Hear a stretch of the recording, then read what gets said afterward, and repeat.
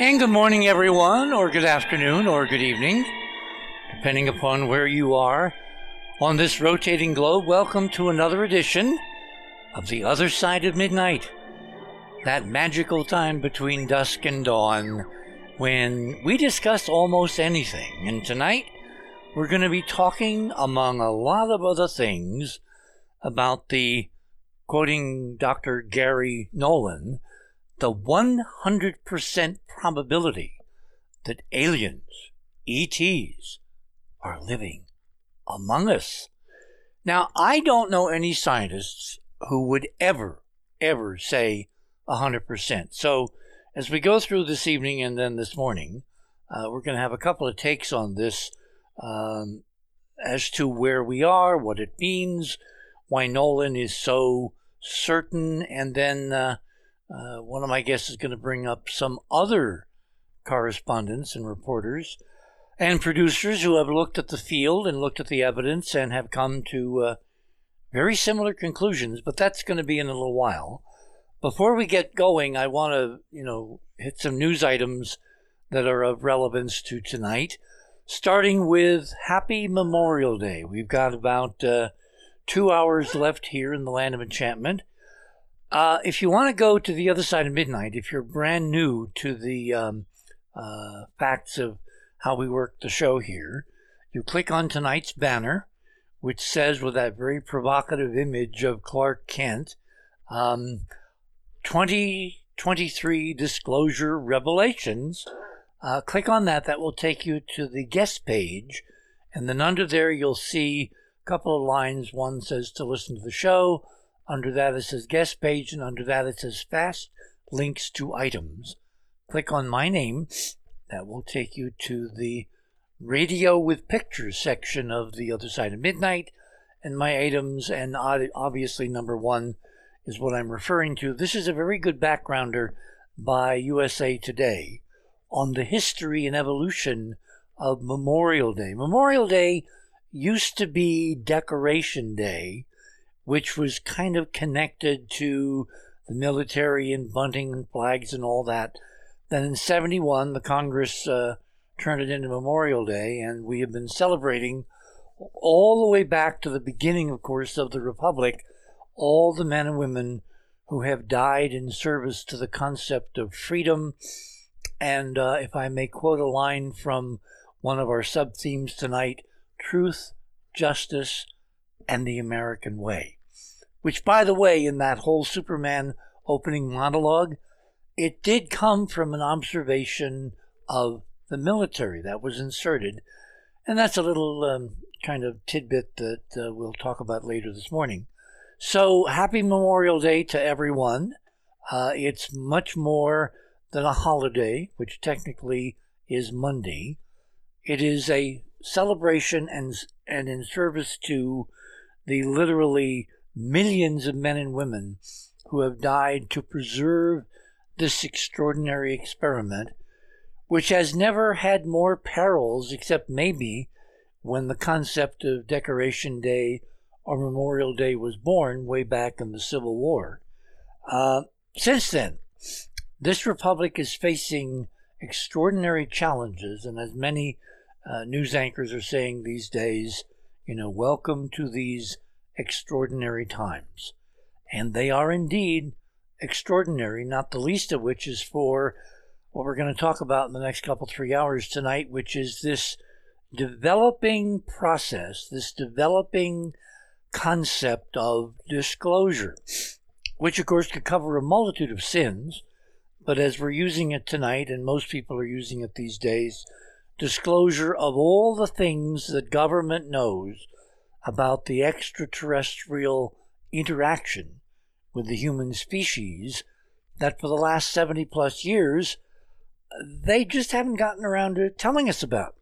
Well, tonight, of course, we're going to be dealing with where we are in this moving target in a very real sense live tonight. But first of all, in my Radio with Pictures section, item number 2, when you're looking at the status of democracies and republics and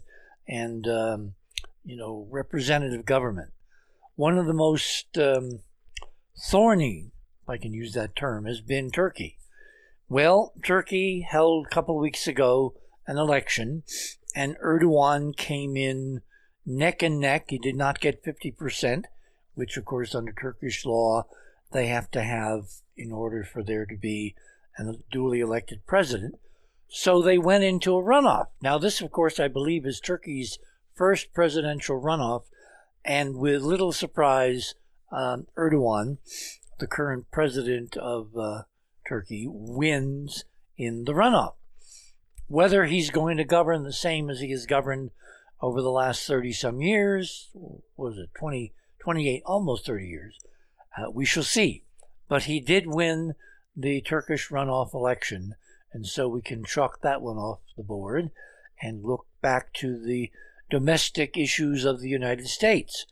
As you know, or you may not know, but maybe you've heard somewhat distantly about, tonight appears to have been a major turning point in the so-called debt ceiling crisis, which has been ongoing now ever since it was established decades ago as a kind of a fifth wheel. I mean, technically speaking, there should not be a debt ceiling. That was an act of Congress, but it's superseding the two other acts of Congress, which in fact go into shaping the annual fiscal year budget of the United States. And we've done at least 2 or 3 shows on this. We may do an update next Saturday, probably, given that the Treasury has now told us that they have enough money in case the Republicans in the House and the Senate cannot agree on the deal that the President and the Speaker of the House reached this afternoon to, proceed with a debt ceiling and then with the 2025 budget. We will see. If there is news, it will come out in the next week. We have enough money in the Treasury, according to Janet Yellen, to last until about January 5th, which is no different than having a bank account and having creditors, and you look in your bank account and there's not enough liquidity, enough cash to pay everybody, but you could pay somebody, but then that gets us into a legal thicket because the Congress has specifically forbidden the executive branch for decades now from exercising what's called a line item veto, where the president and the cabinet get to decide which debts get paid and which laws of Congress, i.e. bills, are pursued, etc., etc. So if this deal does not go through, if the Speaker of the House can't muster enough votes between Republicans and Democrats to put it over the top, we will be in real hurt. And nowhere have I seen what I wish I could have seen in the last couple of weeks, which is a careful recitation of the world of hurt we would be in, both domestically and internationally, if the United States, for the first time in almost a quarter of a millennium, were to welch on its debts. That is, after we've spent the money, we turn around and refuse to authorize the payments of the duly congressionally mandated debts. Never has happened in our history, but at some point it could happen. So if the deal goes through, if McCarthy can get enough Republican votes and Democrats fill in what he can't get, then we will have foreshorn the problems for another 2 years. And the next debt ceiling crisis will fall after the next election, and hopefully after the next election, the whole idea of a debt ceiling, which we're one of only 2 countries on the whole planet. There's us and, guess what? Finland, that's also done this cockamamie thing. In other words, authorizing money, appropriating money is not enough. You have to have a third door to go through to basically authorize paying the money that you spend, which of course is nuts. Anyway, moving on. Item number 4. Tonight, this is kind of getting into the wheelhouse. This is from Hoodline, which is a news service, which has done a good job on kind of covering this. Dr. Gary Nolan, as I said earlier, who was a professor at Stanford of immunology and is attached to the Department of Medicine and Pathology, based on evidence he has seen, is saying rather forthrightly that aliens are walking among us.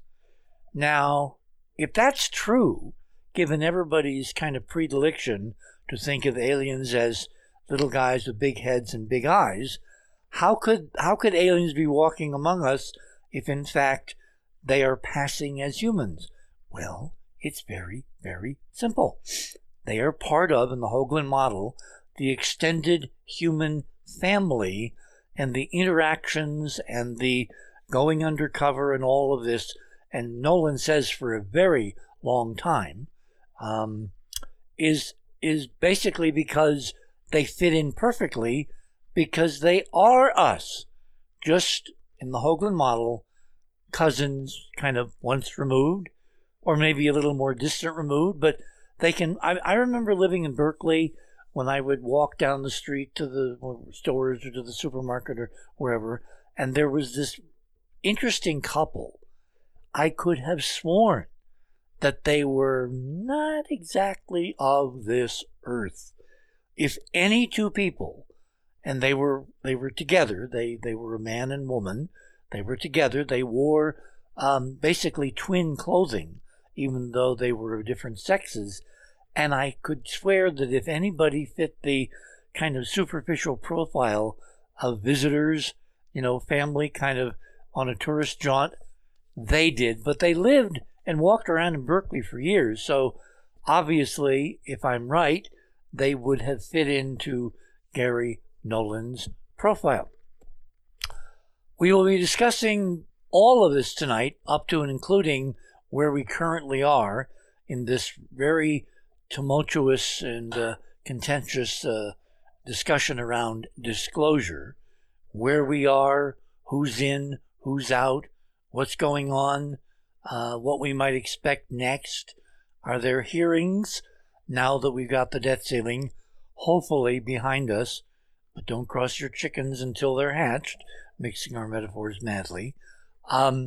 We may get a chance to actually focus on more interesting and more important things, certainly to the long-range future of the United States as well as the planet. My first guest, therefore, is doctor. Well, I'll give you a doctorate. Come on, Stephen. Stephen Bassett is a political activist, disclosure advocate, and the executive director of the Paradigm Research Group, founded back in 1996 to end the government-imposed embargo on the truth behind extraterrestrial-related phenomena. And I think that covers ruins on other planets. Right, Stephen? Stephen has spoken to audiences around the world about the implications of disclosure, which he terms the formal confirmation by heads of state of an extraterrestrial presence currently engaging the human species. Stephen has lectured around the world on the political implications of this phenomenon, including the conversion of the term UFO to UAP, and of course the ever-present ET, which does stand for extraterrestrials, and he's given over 1,200 radio and television interviews. I know that's a lot of work. PRG's advocacy work has been extensively covered by the national and the international press, including being featured on CNN, Fox News, MSNBC, The Washington Post, and of course, The New York Times. So without further ado, Stephen, welcome back to The Other Side of Midnight. Hi, Richard. Good to be with you. Can you be briefer? How long have we known each other? 30 years? 40 years? We first met in 1995 at a conference in Los Angeles, which I think was held at the LAX Hilton, but it might have been another hotel. Probably the Hilton. Fall of 95. Yeah. Wow. That's a long time. That's a very long time. My other guest who will be joining us later this morning is Robert Morningstar, who is a self-styled civilian intelligence analyst. He's certainly an investigative journalist and a psychotherapist, currently living in New York City. He's a specialist in photo interpretation, geometric analysis, and computer imaging, and he's been on countless times.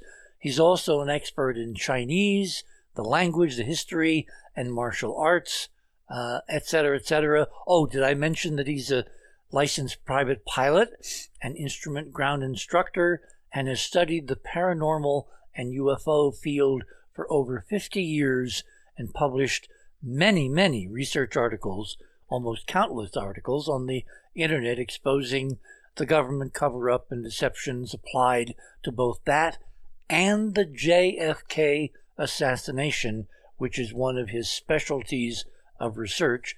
And he will be joining us later, unless Stephen says something egregious that Robert wants to, add something to, in which case he will break in. So, back to Stephen. Stephen, now that the debt thing is maybe in the rearview mirror, can we focus again on what's going on in Washington vis-a-vis the political process of getting, finally, after decade and decade and decade, to the truth on the sticky subject of UFOs/UAPs/ETs? The process is moving forward in Washington, D.C., pretty much at a pace I'm comfortable with. It's been steady. It's been relentless. It's somewhat subject to congressional schedules. But, of course, the program set up at DOD, ARROW, All Domain Anomaly Resolution Office, which I've come to like. I like that acronym, and I like the name. And it's the appropriate name. It actually is the one that fits. Continues unabated. They just announced a couple days ago that they are going to be hiring a deputy director for Dr. Sean Kirkpatrick, which, again, is in line with what they're supposed to do. So is Kirkpatrick the head of the so-called anomaly office? Yeah, he's the head of ARROW, which is a cross-agency group, a working group, I like to say. They'll have a core group of full-time people working out of an office in the DOD. It may not be large. It could be 20, 25. Yeah, I heard about 25. The number of people that will be part of it as a part-time way throughout the government across many agencies and even the services will be substantial, meaning they have a job. But in addition to that, they also have work that they're doing with respect to ARROW, cross-agency. That's the way it should be.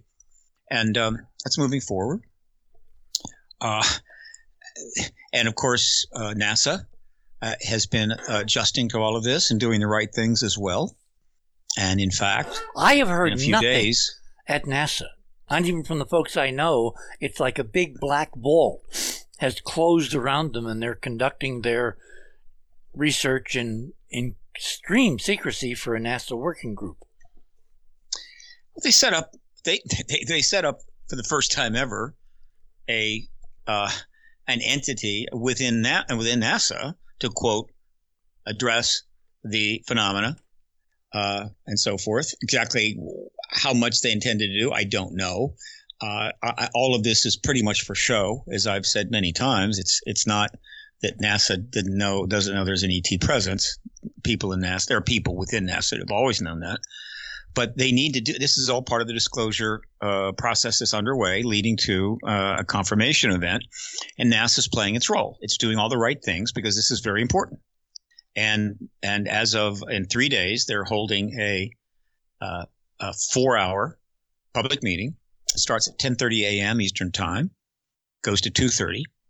They will report on what they have been learning from studying various reports and what have you is in their arena.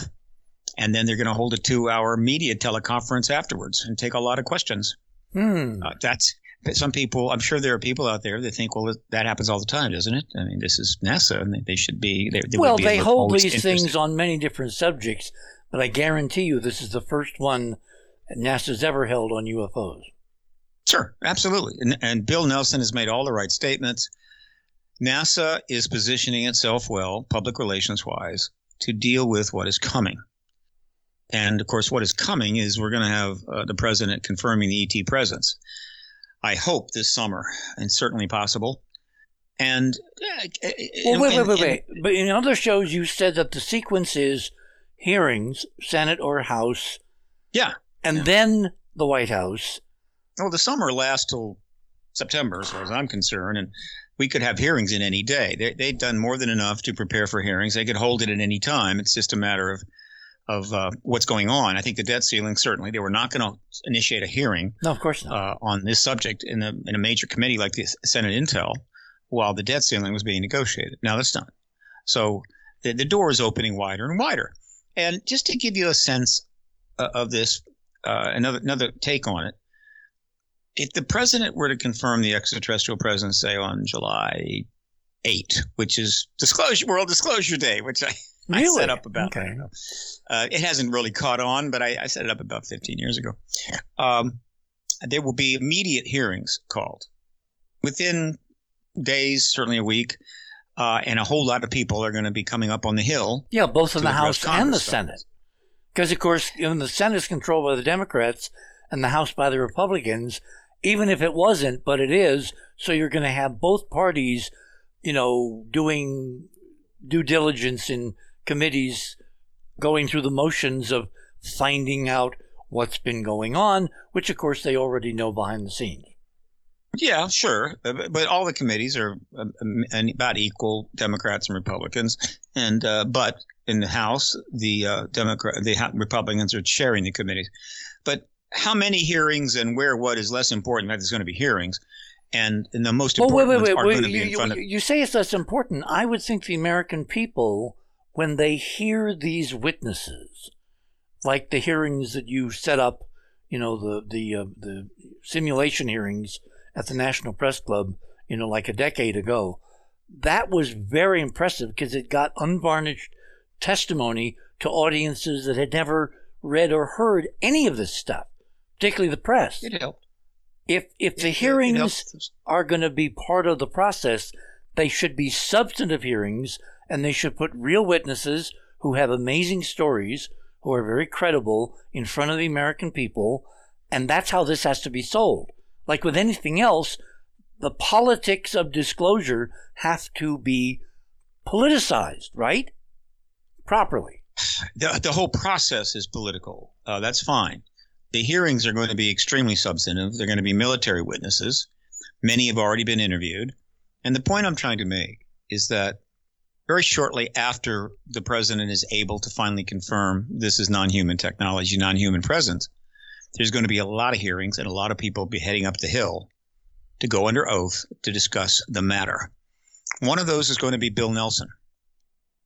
And when former Senator Nelson, former astronaut Nelson, sits down, takes the oath, very soon after he sits down, one of the members of the committee is going to ask him this question.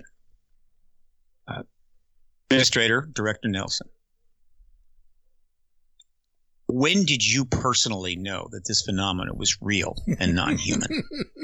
And the answer is going to be 1968, 70. Next question. Have people in NASA known that this is a non-human technology? The answer is yes. Why didn't NASA address it publicly? It could not. It was not in its mandate, and it was against the law. It's a national security matter. We were not allowed to go there.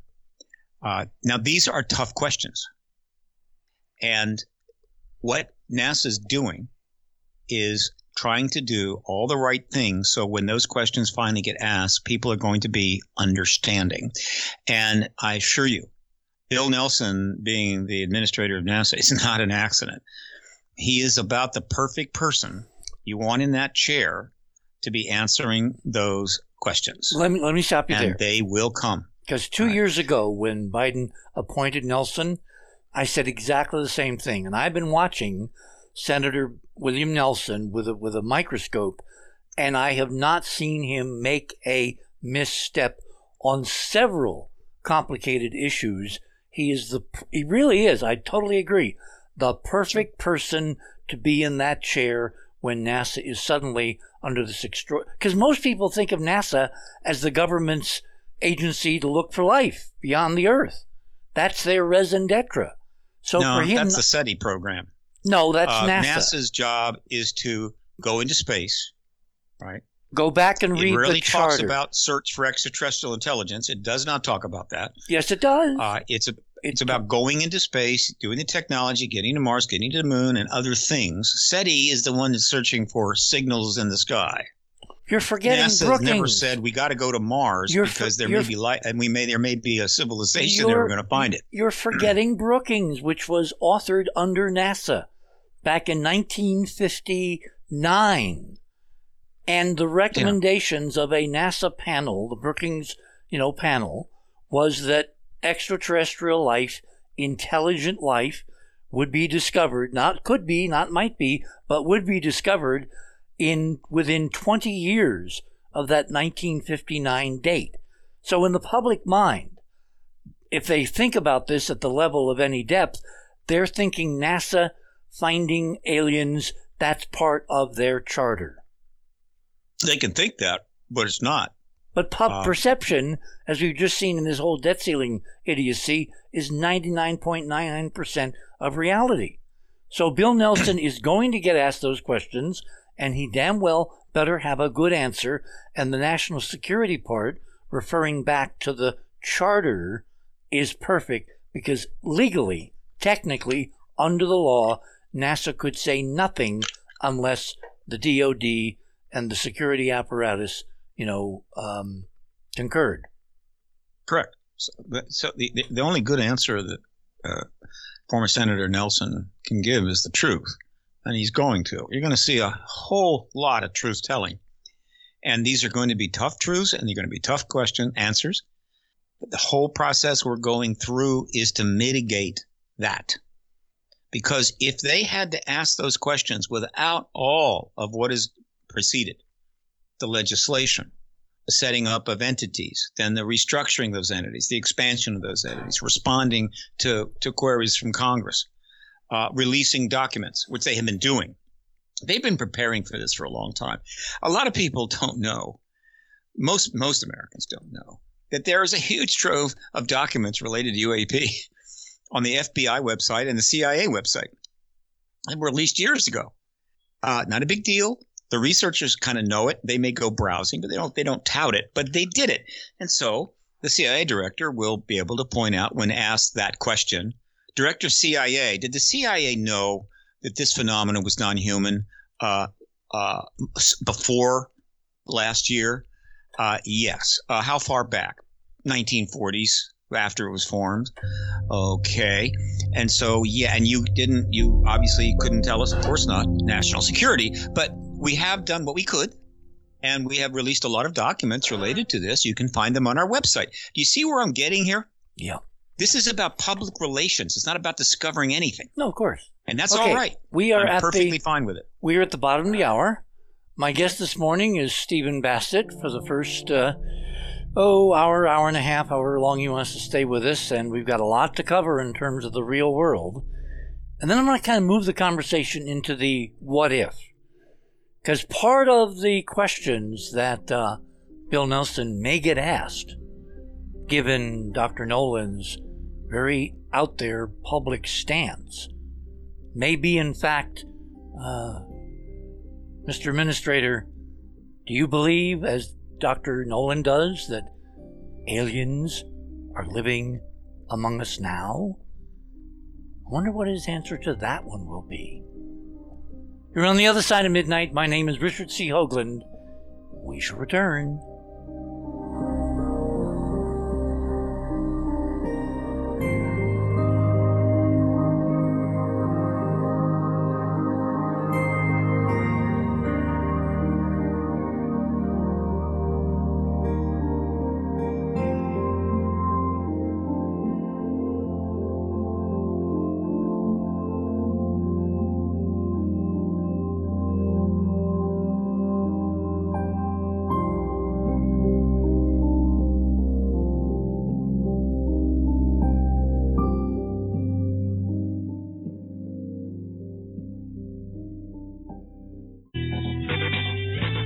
theothersideofmidnight.com. tune in to listen to Richard C. Hogland and his fascinating guests. Join Club 19.5 to get access to exclusive member benefits. Listen to past episodes anytime on any device. Search the archives of over 180 episodes. Membership costs $9.95 a month, 33 cents a day. Support the broadcast that provide you with the most interesting conversation available. Talk radio at the cutting edge of science and thought. TheOtherSideOfMidnight.com.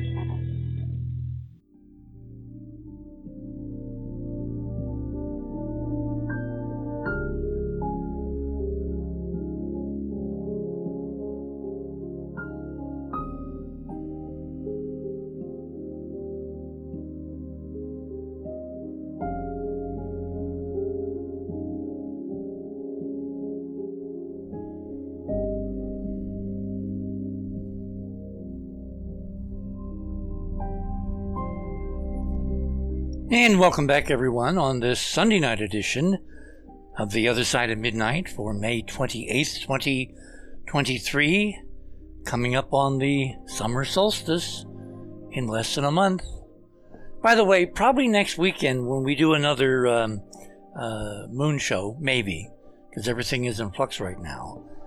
I've been running a kind of a quiet background hyperdimensional torsion field physics experiment, and it's within a month, within 30 days of the Earth aligning with the summer solstice, it's begun acting very, very, very weird.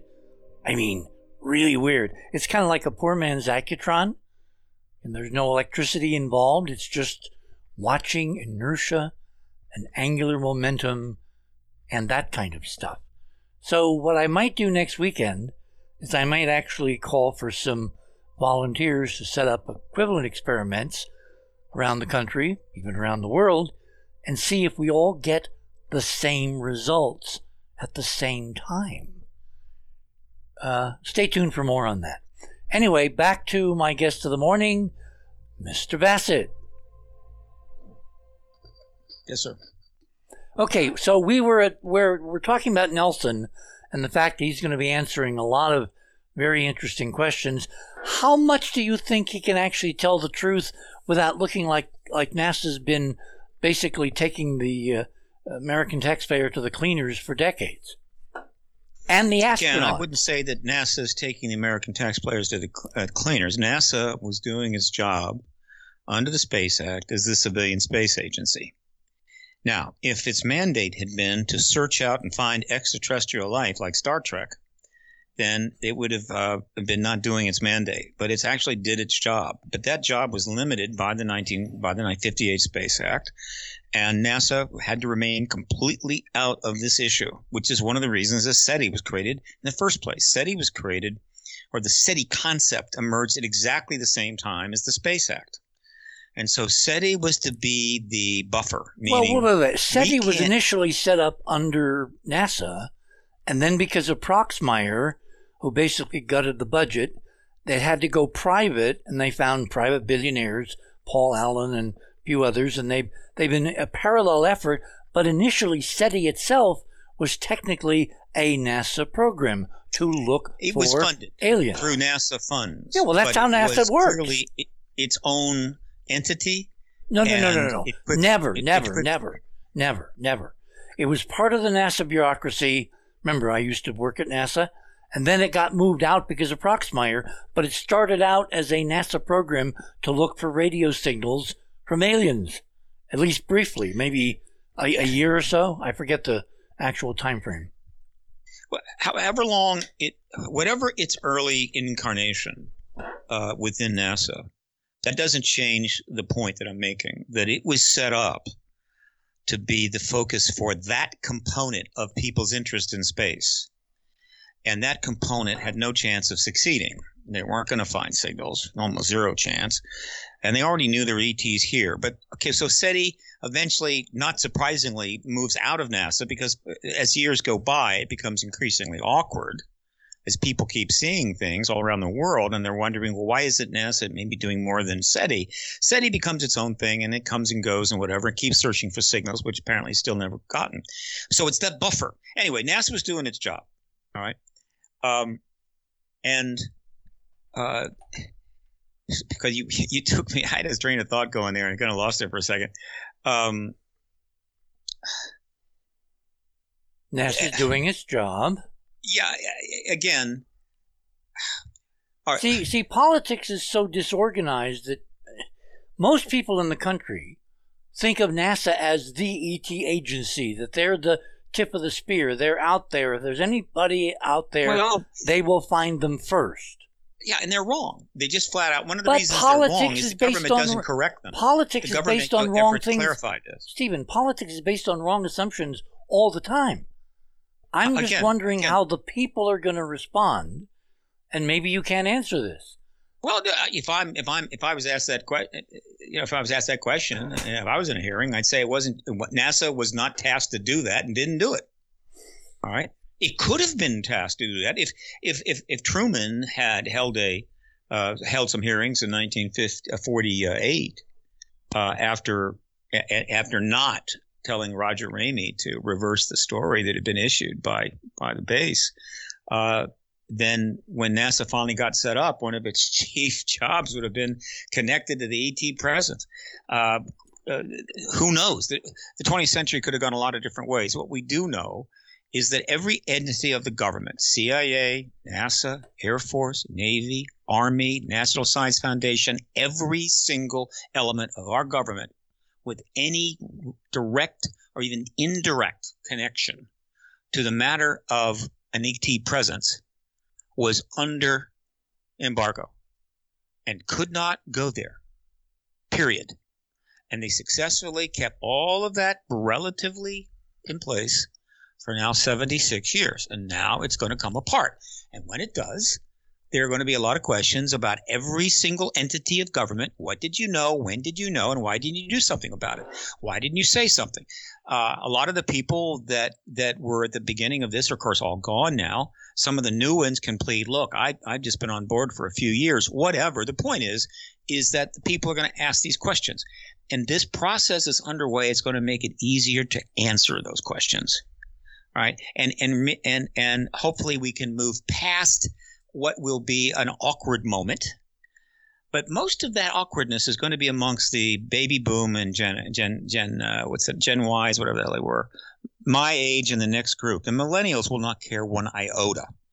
The millennials will only be interested in what have you got, what's going on, tell us, this is incredible, and they could care one iota about what the government did between 1947 and 2017. And so that's the future of the country. They're going to be perfectly happy. I'm going to be happy too, even though I do know the history of this, and there's a lot of things about it that irritate me. But that's the nature. History moves forward, not backwards. And so we have to prepare for disclosure as the citizens and how we're going to deal with it and react to it and what we're going to do afterwards. And all of these entities have to prepare as well. The Congress, the Department of Defense, NASA, the Air Force, which really needs to start getting into play here pretty soon. It's dragging its feet, God bless it, and so forth. They've got to be involved in this. And the most important probably involvement is the Congress. The Congress, the elected representatives. And they can't be seen as being surprised by all this or, oh, I had no idea. So they've been brought on board. They've been briefed. They're being brought up to speed. And not surprisingly, and they have the perfect right, they're starting to say things that are, how would you say, aggressive. The leading member of Congress that's doing that is Tim Burchett. So Tim Burchett is going on in front of cameras and microphones every couple of weeks and saying there's extraterrestrials here. Is this a congressman he's still in Congress from Indiana, I think? Tennessee. He's still in Congress, and he's getting great press. And he's being brought in on the news programs to talk about a lot of different things. In other words, it's the best thing that ever happened to Tim Burchett. Expect a few more members of Congress to do this. Exactly how many, I don't know. Most of them, I think, understand the process that's going away, and they're just going to stay back, learn, be briefed, whatever they want to tell us.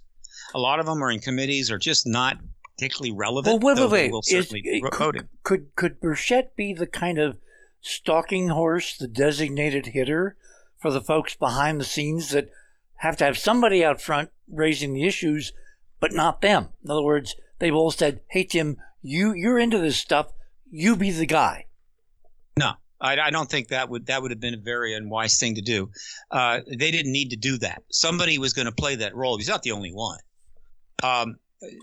Again, let me just remind people. In 2008, in a press conference after my ex conference in Washington, D.C., we always held a press conference at the National Press Club afterwards. And in that one, Edgar Mitchell, Dr. Edgar Mitchell, Apollo astronaut, stood in front of the CNN cameras and others and basically said, "There's extraterrestrials here." All right. And then, let's see, in 2016, in 60 Minutes, Robert Bigelow, a very wealthy man, some say he had $1 billion at one time, NASA contractor, he went on 60 Minutes and said, "There's extraterrestrials here."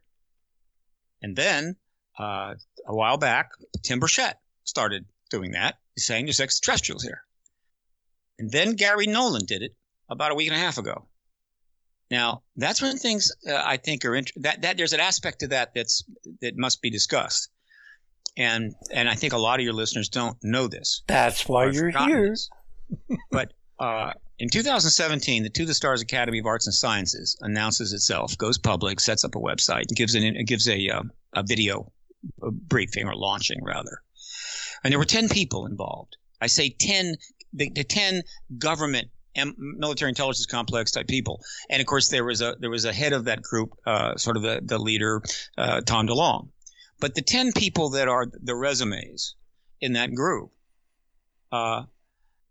3 of them went on, and I think that was intentional, to spearhead the process that we're underway right now.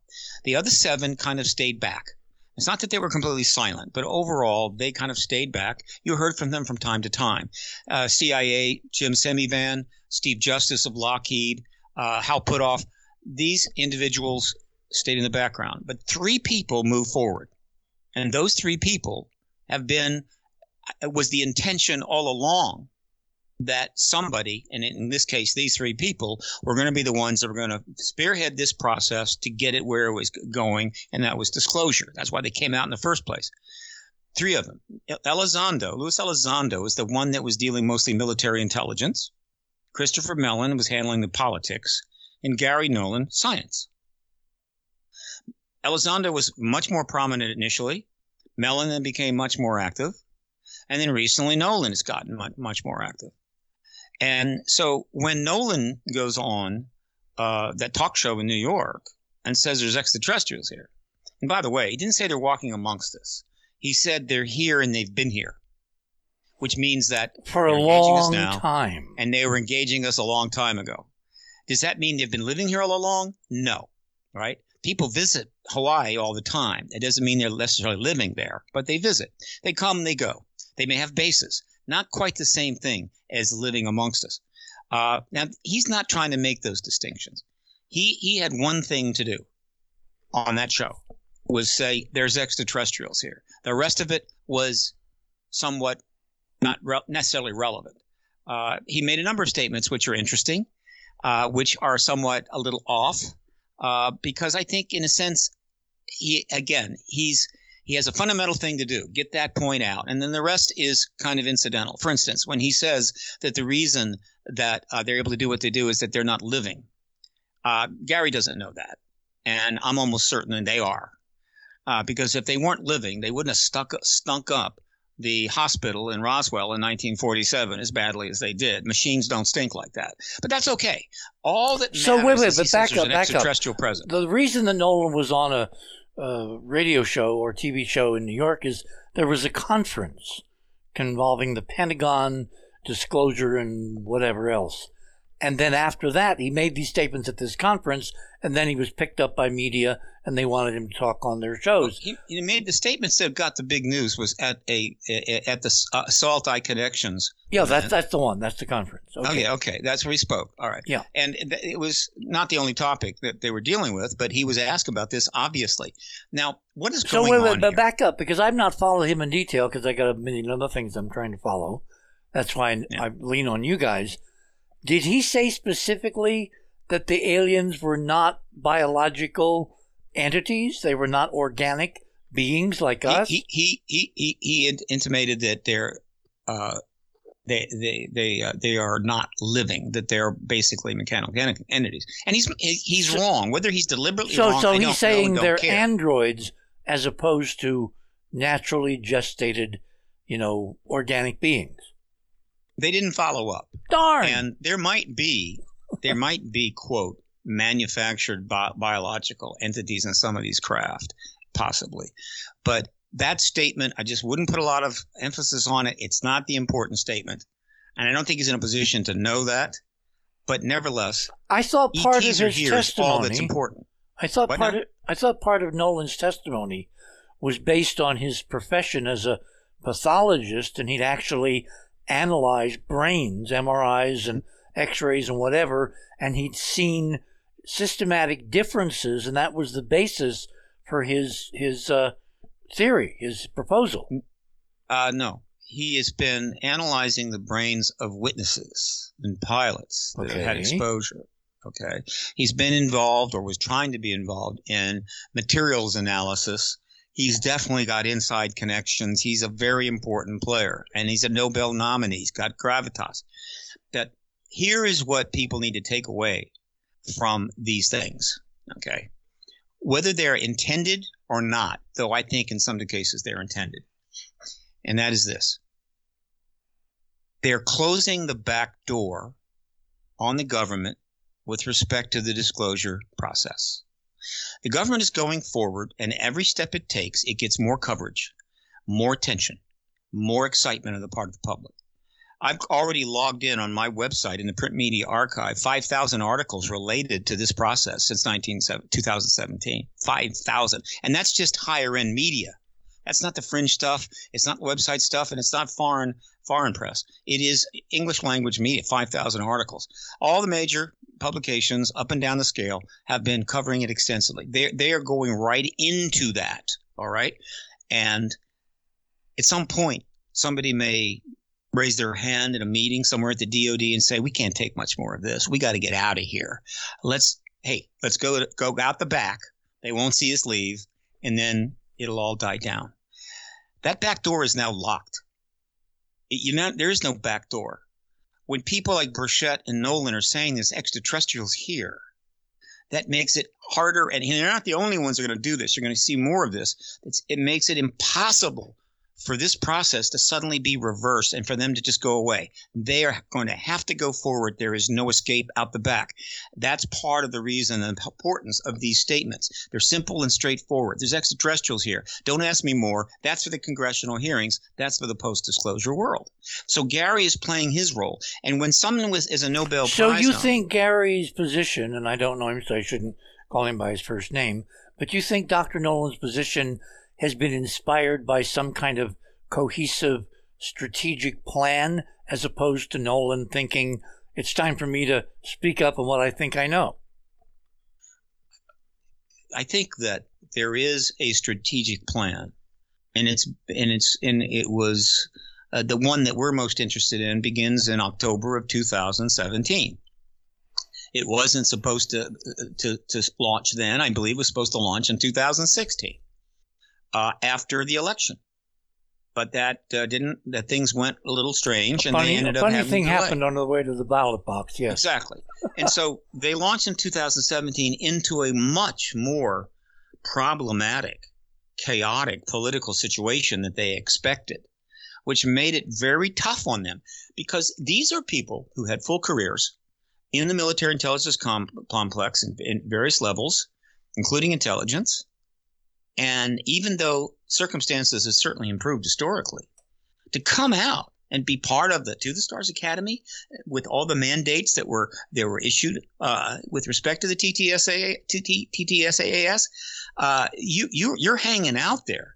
I mean, you can't get fired, but opportunities may not evolve. You may have problems with colleagues. This was a very risky and brave move that they made, but they made it in a calculated way because they thought Hillary was going to win the presidency and they were going to be right there ready to help her along. And so when she didn't win and the political situation went to hell, they were stuck in limbo. They went ahead and launched in 2017 anyway, but not surprisingly. 6 years later, we still haven't quite gotten the goal that I believe they intended to get. And so they have been strung out for 6 years, and they have taken a whole lot of grief. I can tell you. In other words, if you got, it's one thing to run across a short battlefield when they can take a few shots at you, but if you got to run 2,000 yards, you're going to have a rough time. So that's what they've had to experience. But they have weathered that storm, and they clearly are winning. And this is good. And so this is how to put in context things like Gary Nolan going on and saying, there's extraterrestrials here. All right. They've been here. And one of the other things that is important is that by the way, is not a trivial step. No, it's not a trivial step. But there's a logic to all of it. When Edgar Mitchell makes his statement, he was hoping that other NASA individuals, maybe even astronauts, might be willing to follow suit, but they were not. It was 2008. Wasn't going to happen. When Bigelow came forward, he probably knew that the TTSA was going to launch just a few months later. And so in a sense, I think he did what he did to sort of soften up the ground there. So when they went forward, to make it a little bit easier. All right. And that's fine. Bassett is basically pursuing a political angle. He wants to be relevant. He has a right to address this issue, even though his committees are not pertinent per se. And so he's bold and he's doing it.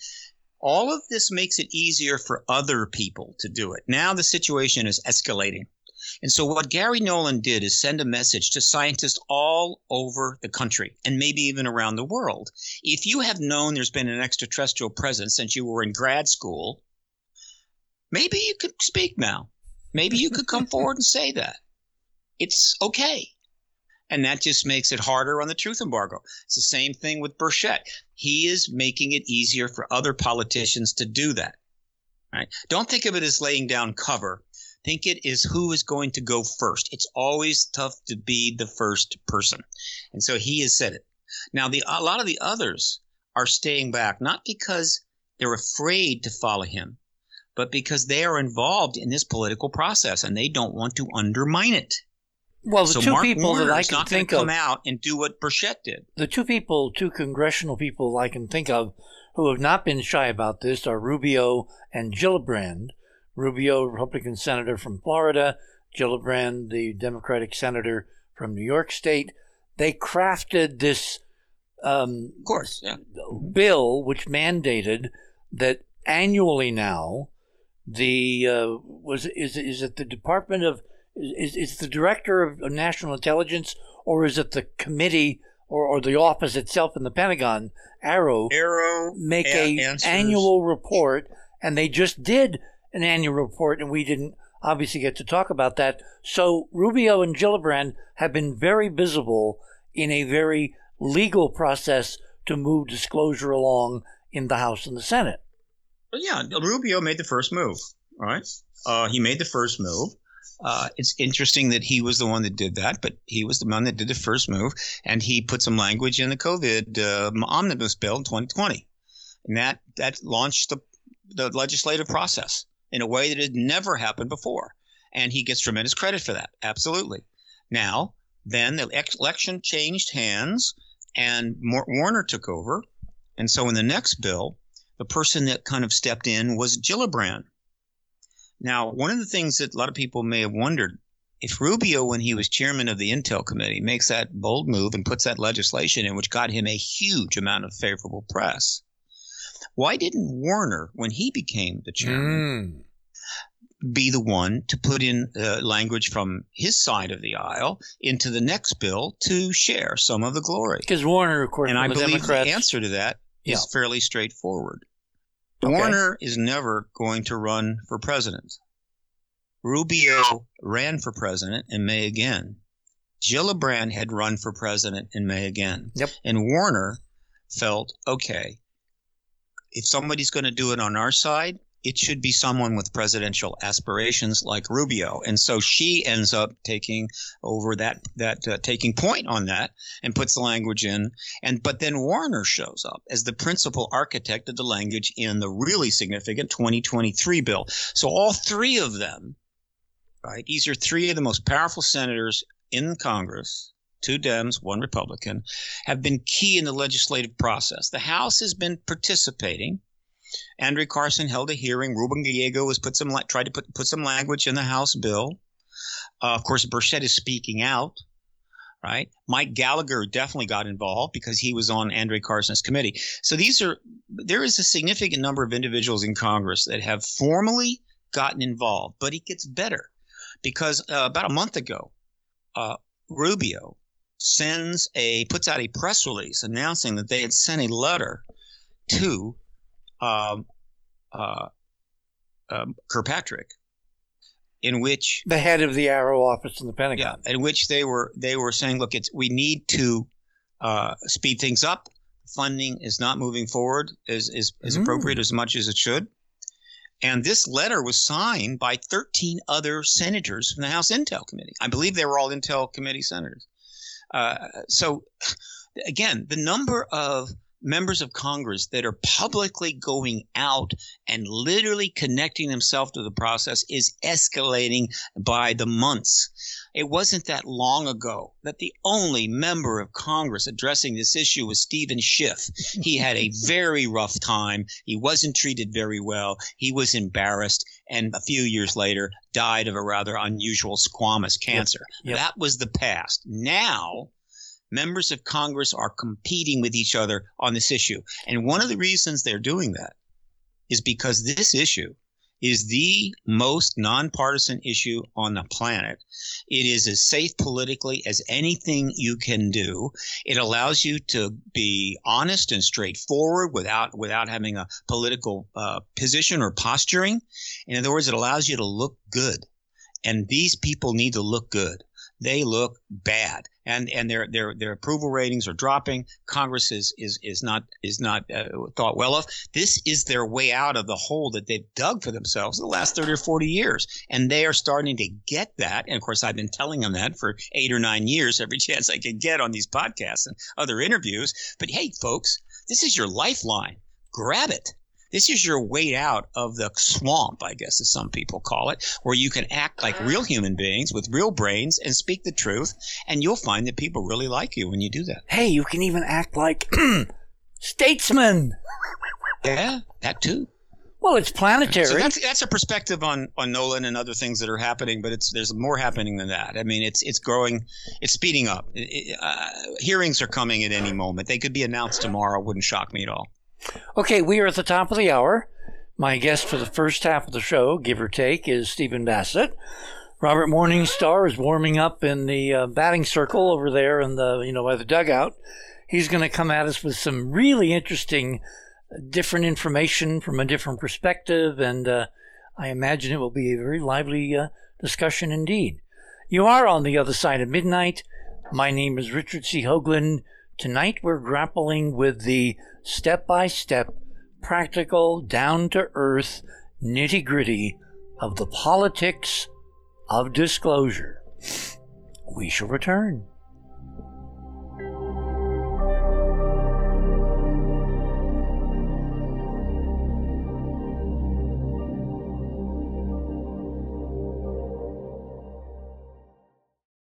Thanks for listening to this exciting first hour. Now, the second and third hour of the show is available to Club 19.5 members only. Please support the show by subscribing to Club 19.5 and join our very interesting community. To do that, please visit the website, theothersideofmidnight.com, and click on the Join Club 19.5 link in the left-hand column. As a Club 19.5 member, you'll gain access to the rest of this show and all previous 350 plus shows that we have done. Now, recent Club 19.5 member archive recordings have the commercials removed and the sound quality has been enhanced. You'll also receive a dedicated private podcast feed that contains these enhanced show recordings. And you'll be able to download the MP3 files directly from the archive if you prefer. As a Club 19.5 member, you'll also be the first to preview our new videos and reports. We'll be adding exclusive new features to Club 19.5 as we go forward, and boy, have we got some amazing things to tell you about in the coming weeks. So please support the show and don't miss all the exciting new things we have planned. I want to thank all our Club 19.5 members because without your guys' support, this show would not be on the air. Please help us continue growing the show by subscribing to Club 19.5 today. And when I say we really need you, we really need you. Over and out.